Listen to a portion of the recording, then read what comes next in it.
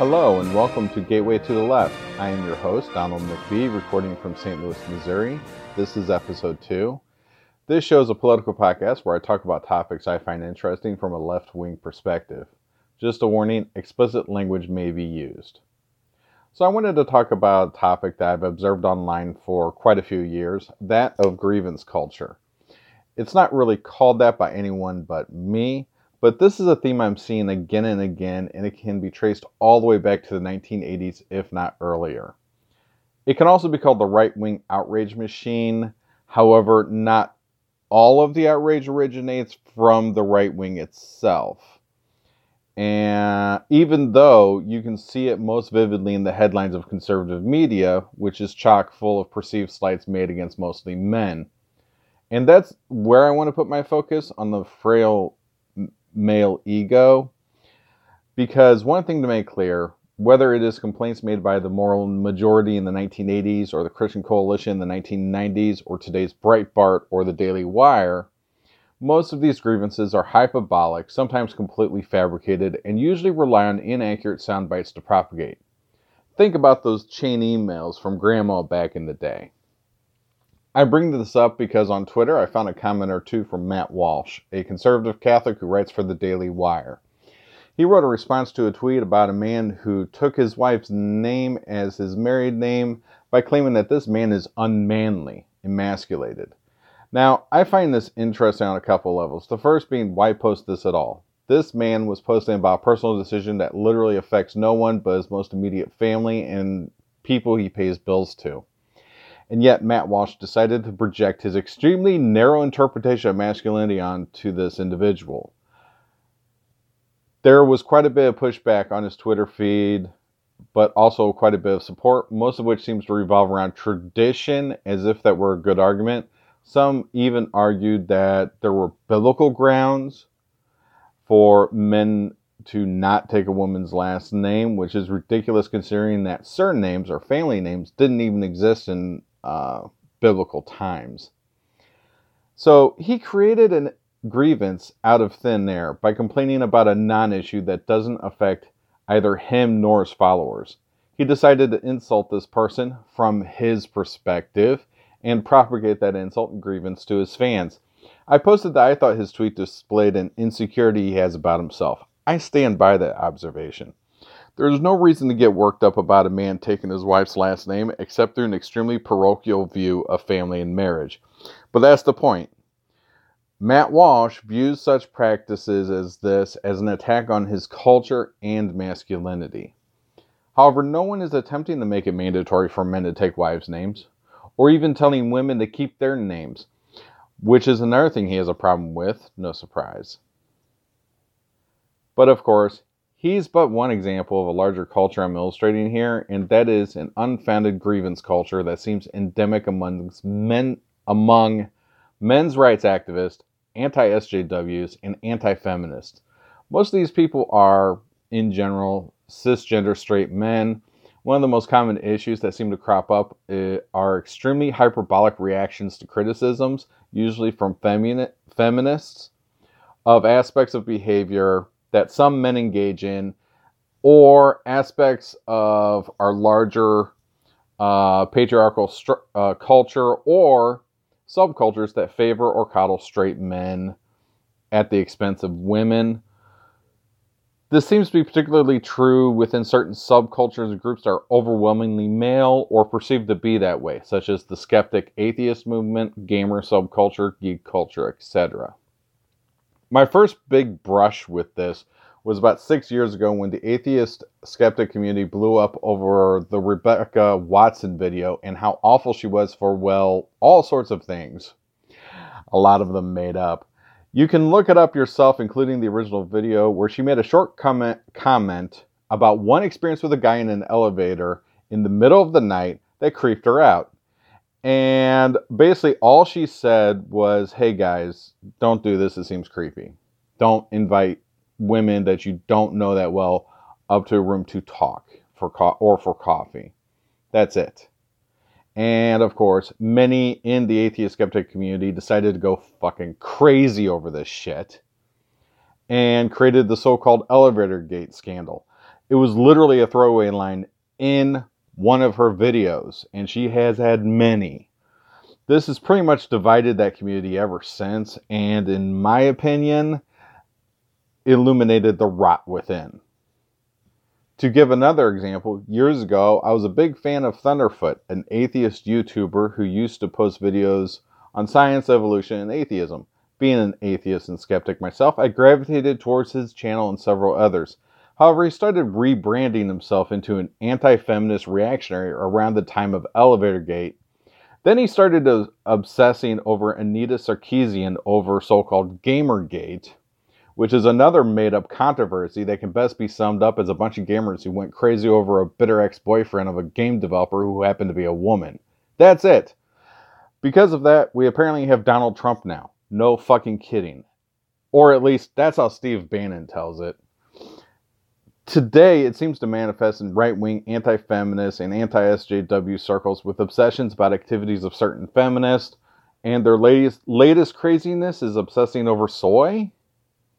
Apparently, the latest claim is that soy, as a food, causes men to produce estrogen or estrogens in the soy, and therefore they become feminists or SJWs or emasculated. I'm not sure how that works. It fails. It's a failure of both biology and behavior, psychology. It's a failure all around to even claim that. It's pure nuttiness. And it appears this is just the latest symptom. There are a lot of men out there that are frightened of a truly egalitarian society that would lead to them being no longer considered masculine.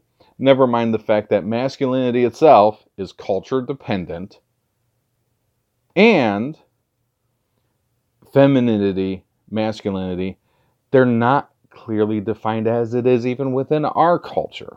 You can label almost anything masculine or feminine. So instead, they cling to negative stereotypes of masculinity, such as aggression, anger, and when people criticize those, as they should, being antisocial behaviors, these men then go on the defense and attack those as attacking all men. That's their perception, is that this is an attack on all men, when it couldn't be further from the truth. But really, why does this matter? All I can say is that internet life seems to affect so-called real life in many real ways. This perpetual self-feeding and self-sustaining grievance culture has led to overt death and rape threats of many prominent people, the perpetuation of conspiracy theories and violent fantasies, and sometimes leads to violence offline in the real world. So this segues nicely into my first story, which is from the Washington Post and relates to what I'm talking about. A Republican candidate for Senate, Cortland Sykes, is trying to win the Republican nomination to try to unseat Claire McCaskill in Missouri. So Sykes posts a statement on Facebook, which is a response from a St. Louis Post-Dispatch Q&A about women's rights. Here are some of what he said about his fiancée, and I quote, "I want to come home to a home-cooked dinner at 6 every night, one that she fixes and one that I expect one day to have my daughters learn to fix after they become traditional homemakers and family wives." End quote. This isn't even the worst of it. He has said that radical feminists have crazed ideas of womanhood that they made up in their snake-filled heads.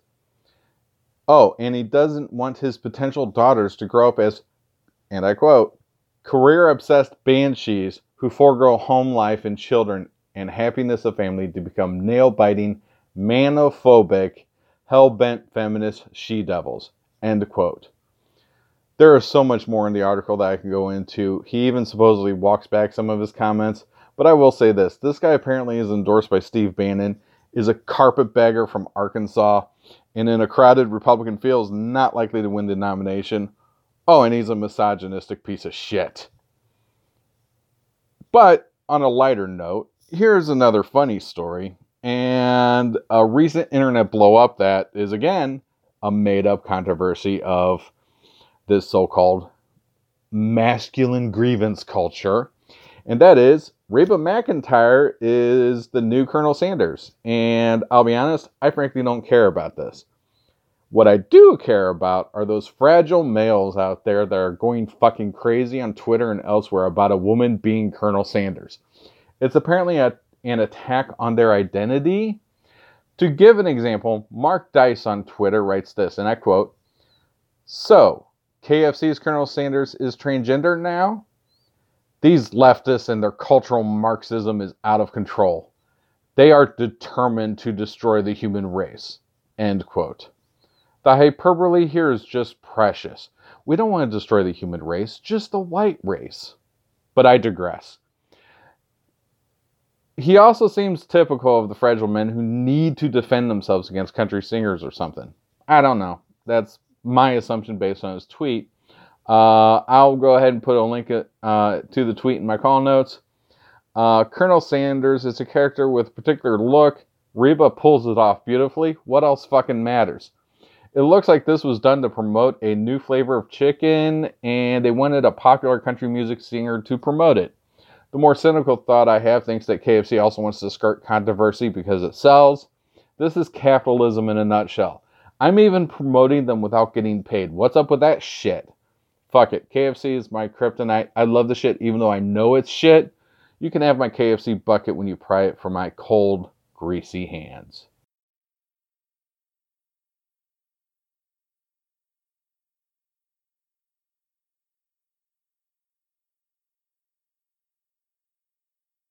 Next up is a recent interview from Vice News of Jordan B. Peterson, who, for those who don't know, is a Canadian college professor who appears to be removed from reality. I'm sorry, I'm displaying my bias here, but seriously, I'll link to the interview, but also to his Twitter feed. He's interesting to say the least. He is a psychology professor who tries to use Jungian archetypes to support traditional sexual relations and Christianity, at least on a moral level. Yet, for some reason, he's now a darling of the New Center, trademark, and the rational card-carrying skeptics. He makes the claim that women and men cannot work together in the workplace without there being sexual harassment, going so far as to say that women who wear makeup are signaling for sexual advances. He seems to be entirely removed from the idea that women may wear makeup because they want to look good to everyone, not just to signal to men that they are ready to fuck. Just as men may want to dress up nice and neat just to feel good about themselves. It can be an ego boost in itself, an end to itself. He reduces women to sexual caricatures, not real people with various wants and needs. Additionally, he seems so far removed from the real world, and I hate using anecdotal evidence, but I've been working with women in the workplace for over 2 decades now, and it works out fine. Even dated co-workers without causing scandal or committing sexual harassment. It's not hard, Mr. Peterson. You don't play grab ass or make sexual comments to co-workers unprompted. You ask them out. If they say no, act like a fucking normal person and don't make an issue of it in the future. What happened to being professional? Are straight men to be treated like fucking animals with no control over their urges? This is what is most fascinating about his view here. He is both a misandrist and misogynistic at the same time. It's damn near misanthropic. Hell, he's even wrong about the time periods. He claims that men and women have been working together for only 40 years. It's been a hell of a lot longer than that. Hell, if you look at ancient history, in some agrarian and hunter-gatherer societies, there was some semblance of equality and division of labor. Same thing for those societies that persist closer to the modern day. He seems to be the classic example of an academic living in an academic bubble. While most people live under a different environment, one where we have to work 8 hours a day for wages to allow us to eat and have a roof over our heads, and we have very little choice as to who we work with. And in many cases, it is roughly an accurate cross-section of the population. I've worked retail, customer service, and tech support my entire life. Women are pretty fairly represented here, as in workplaces either are about half women or even majority women. And frankly, when issues do crop up when it comes to sexual harassment, it's invariably due to a small minority of people, usually men, that are repeat offenders that end up moving from workplace to workplace, exhibiting the same behavior over and over again. They get complaints filed against them, they get fired, they get rehired somewhere else because they didn't ask enough questions, and rinse and repeat. This seems to indicate a pattern, though, and it's not that women are dressing or wearing makeup provocatively. It's that a small minority of people cannot keep it in their pants. That's on the harasser, not on the victims of the harassment. I also want to take a stab at the claim that he's making in this video that relations between men and women are deteriorating rapidly at this moment in time. My question is, where is his evidence for this? When were relations better? When sexual harassment was acceptable behavior? When rape was even less reported and prosecuted than it is today? We are slowly seeing a shift in society, that's true, where male privilege is being openly questioned, confronted, and set aside so that women can have an equal place at the table. Where we can take a multifaceted approach to equality without excluding anyone, and for some reason this terrifies some men. I don't honestly understand why. Also, as an aside, I'm not a fan of the interviewer in this case. I know this isn't really supposed to be a debate, but he really should have openly challenged this idea of Peterson's about the deteriorating relations. It was really a sticking point of his argument and also where that argument falls apart. So while recording my podcast, an incident occurred in Parkland, Florida, where in this high school there, a former student, from my understanding, a 19-year-old man, and apparently an admitted white nationalist, walked into the school with an AR-15, pulled the fire alarm to draw everyone out into the hallways, and started shooting at students and faculty. By the end, he dropped all of his weapons and backpacks and everything into a stairwell and snuck out of the school as if he was one of the fleeing students. By the end of it, he has killed 14 students, some as young as 14 years old, and 3 faculty. This is an unacceptable situation in this country, yet it is to be expected. There has been a school shooting occurring in this country almost every day this year so far. And if you expand out beyond schools, out into the streets, there has been a shooting every day. Hundreds of people in major metro areas are killed every year due to murders, robberies gone wrong, so to speak. But the point of the matter is that we have a gun problem in this country.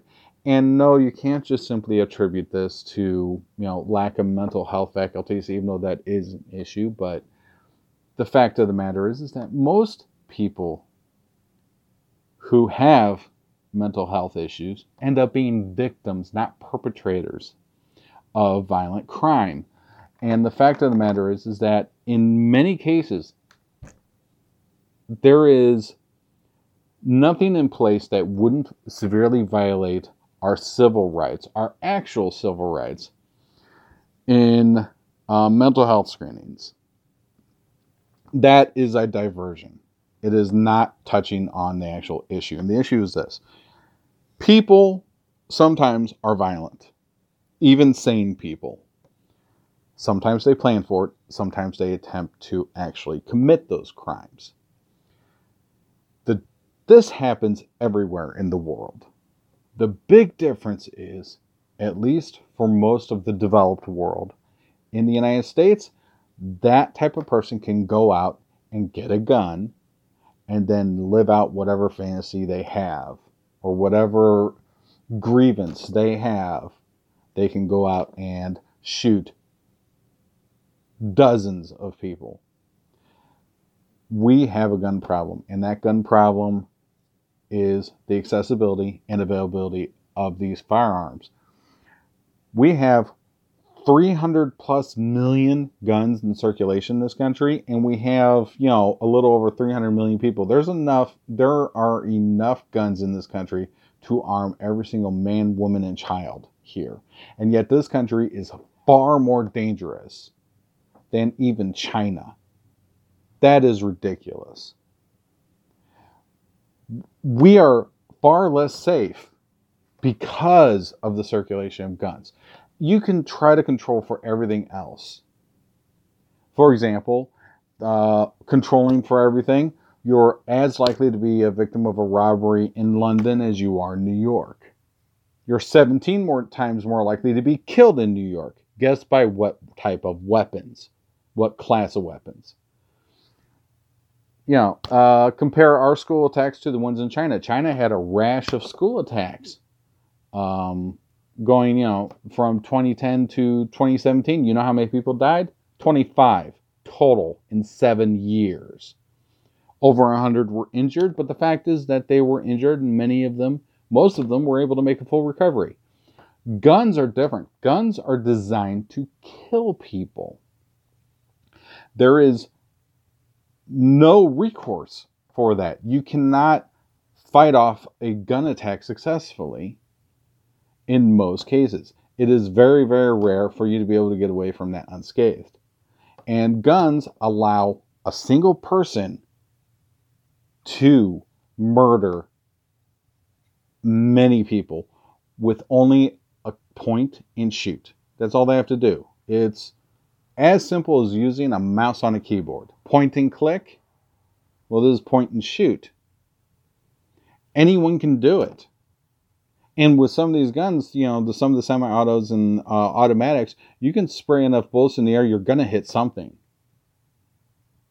And I will not pretend to say that I am an expert on guns. I don't give a shit about the difference between a clip and a magazine. To be honest, I find that irrelevant. What is the use of these guns? Should you use an AR-15 for self-defense or for hunting? I don't see why in either case. You have a gun that shoots a small bullet. Let's say you live in an apartment. That's a great way to endanger your neighbors. Those walls aren't bulletproof.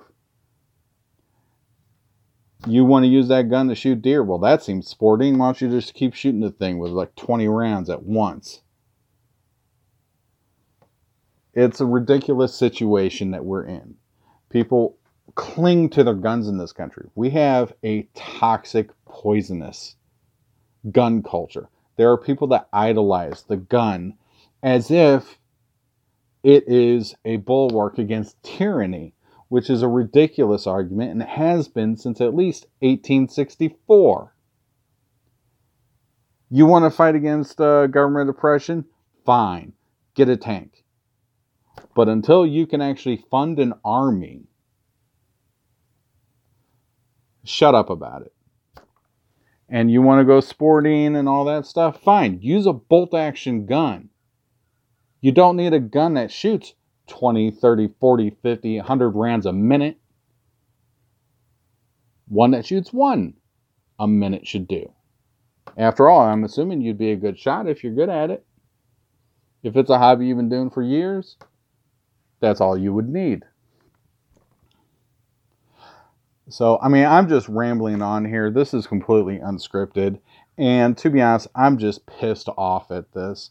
The excuses that are made by these people that are obsessed with the Second Amendment and so-called gun rights.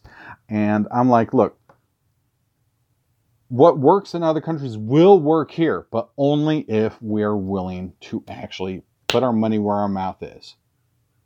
And money where our mouth is, here's an idea. Ban the sales of guns. Do a gradual, let's do it gradually. Let's start with the assault weapon ban. People keep talking about that. Okay, let's do an assault weapon ban and buyback program that's federally funded. The buyback program is, we will buy the guns from the public. This is the government. Buying the guns from the public, no questions asked, whether they're registered, unregistered, or if there's something that's found in someone's basement. Who cares? The government will then take those guns, melt them down, make paperweights or something, or anything but another gun out of it.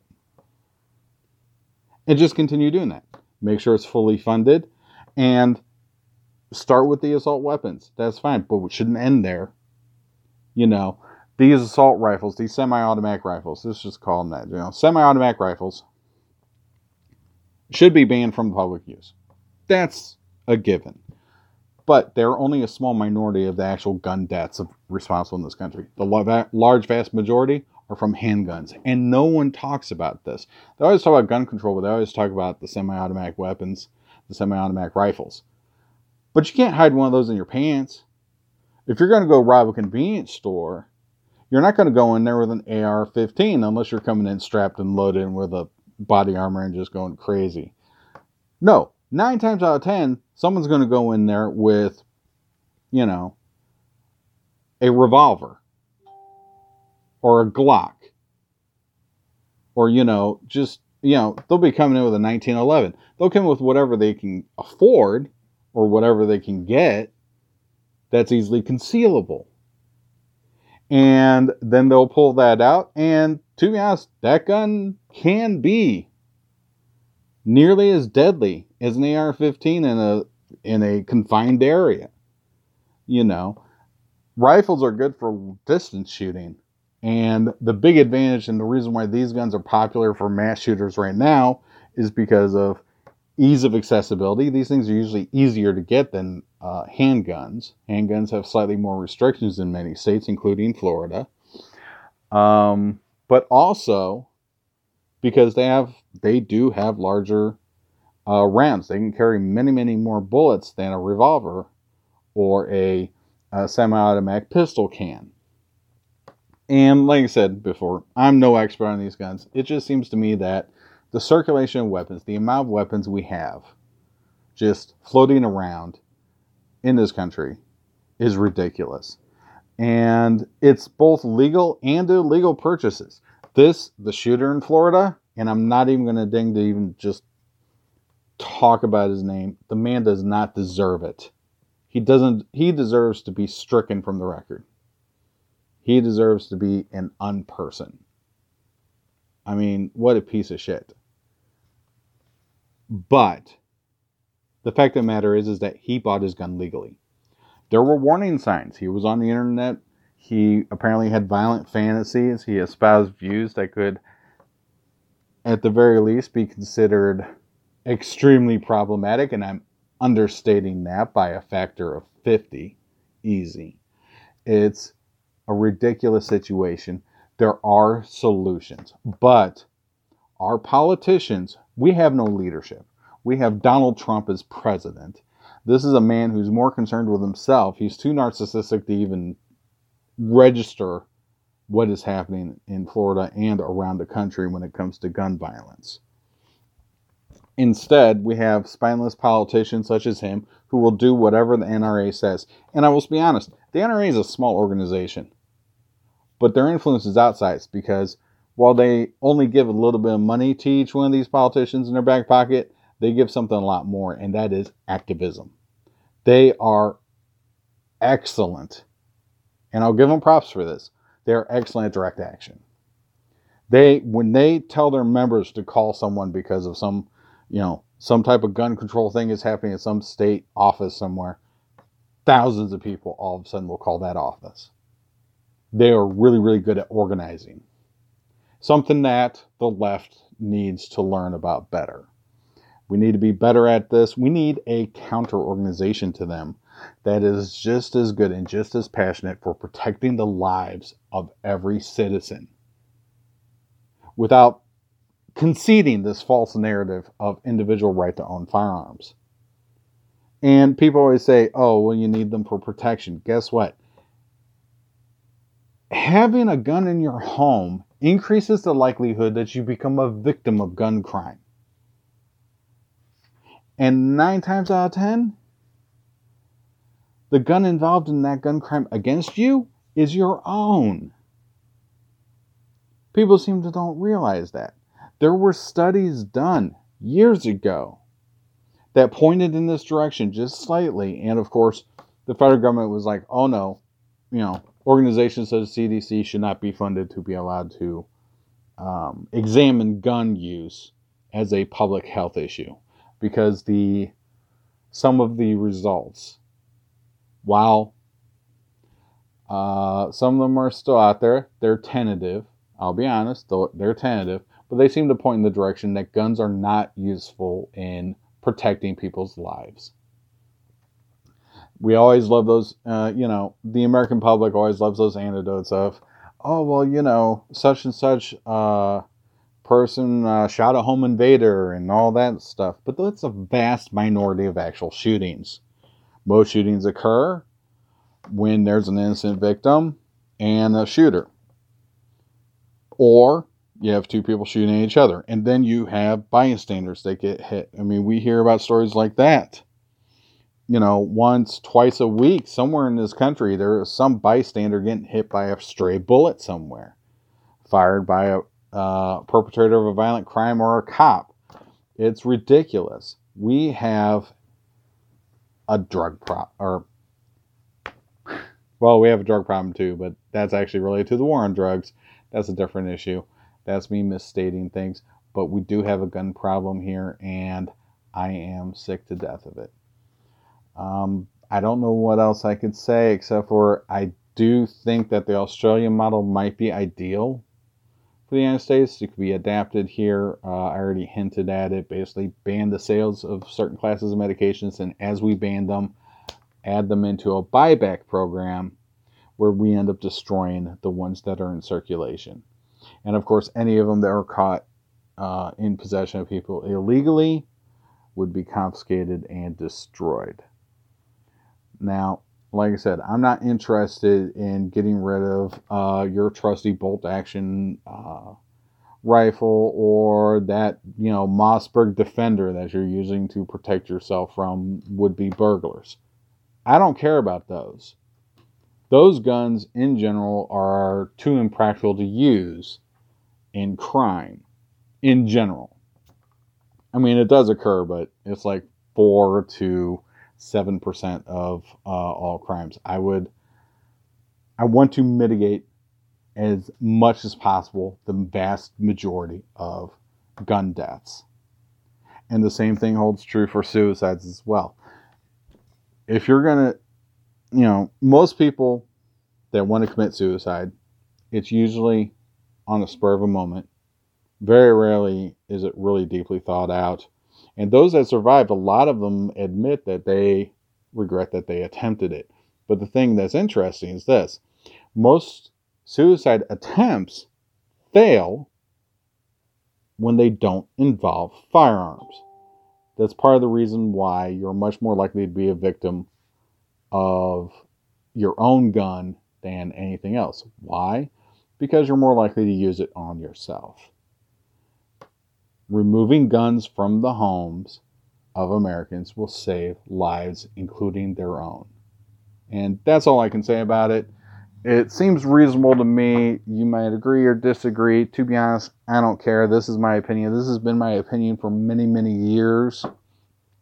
And nothing has really changed it. In fact, the more I think about it, the more hardened I become on this issue. Many, many other countries are ones that outright ban most classes of firearms, and they are not despotic shitholes, unlike what people think. I wouldn't mind living in Canada. I wouldn't mind living in Britain or Denmark or Germany. And many of these places have extremely strict gun control laws. Much, much stricter than the United States. They don't view them as something that they have a right to. They're not horrible places to live. Compare that to a place like Yemen that has the second highest gun deaths, and of course, damn near everyone there can get a gun. It's ridiculous. There seems to be a strong correlation that the availability of firearms leads to an increase in death. It seems logical. So I'm done.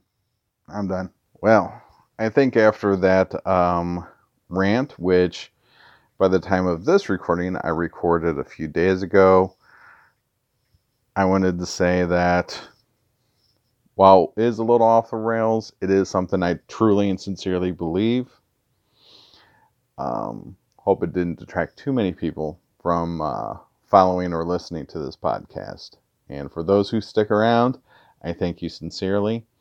I did want to plug my blog. I do have one, and I'm going to be updating it a lot more frequently. Just beginning to ramp up, and I do apologize for the delay in releasing the second episode. Part of the issue is that the beginning of the year is very difficult for me on many different levels, and a lot of things occurred in the past couple months that caused delays. I don't need to get into that. I don't need to open up on my personal life on this podcast. That's not what it's for. Suffice it to say, I do plan on updating episodes more frequently. My goal is to try to get one episode released a week. I do not know when I will be able to meet that. I'm hoping by next month it will become a regular thing. Until that point, I will try to update when I can. But I wanted to point out that I wrote an article that was going to be a segment on this show until the Parkland shooting occurred. And I didn't want to make things go a little too long. So I decided to write it out as an article instead. And to be fair, trying to break down a written piece from a magazine such as the online magazine Quillette, which in this case is a right-leaning libertarian publication, it's far too detailed to put on a audio format without turning this into an audiobook of several hours long. So I thought, well, perhaps a written article is for the best. And that article is available at Don versus Con Media at WordPress.com or .wordpress.com. And thank you so much for listening. If you want to support the show, you can go to patreon.com/gateway to the left. And of course, gateway to the left .wordpress.com for the call notes, which will have all the links available, including the one to my article. Thank you so much for listening. Good night.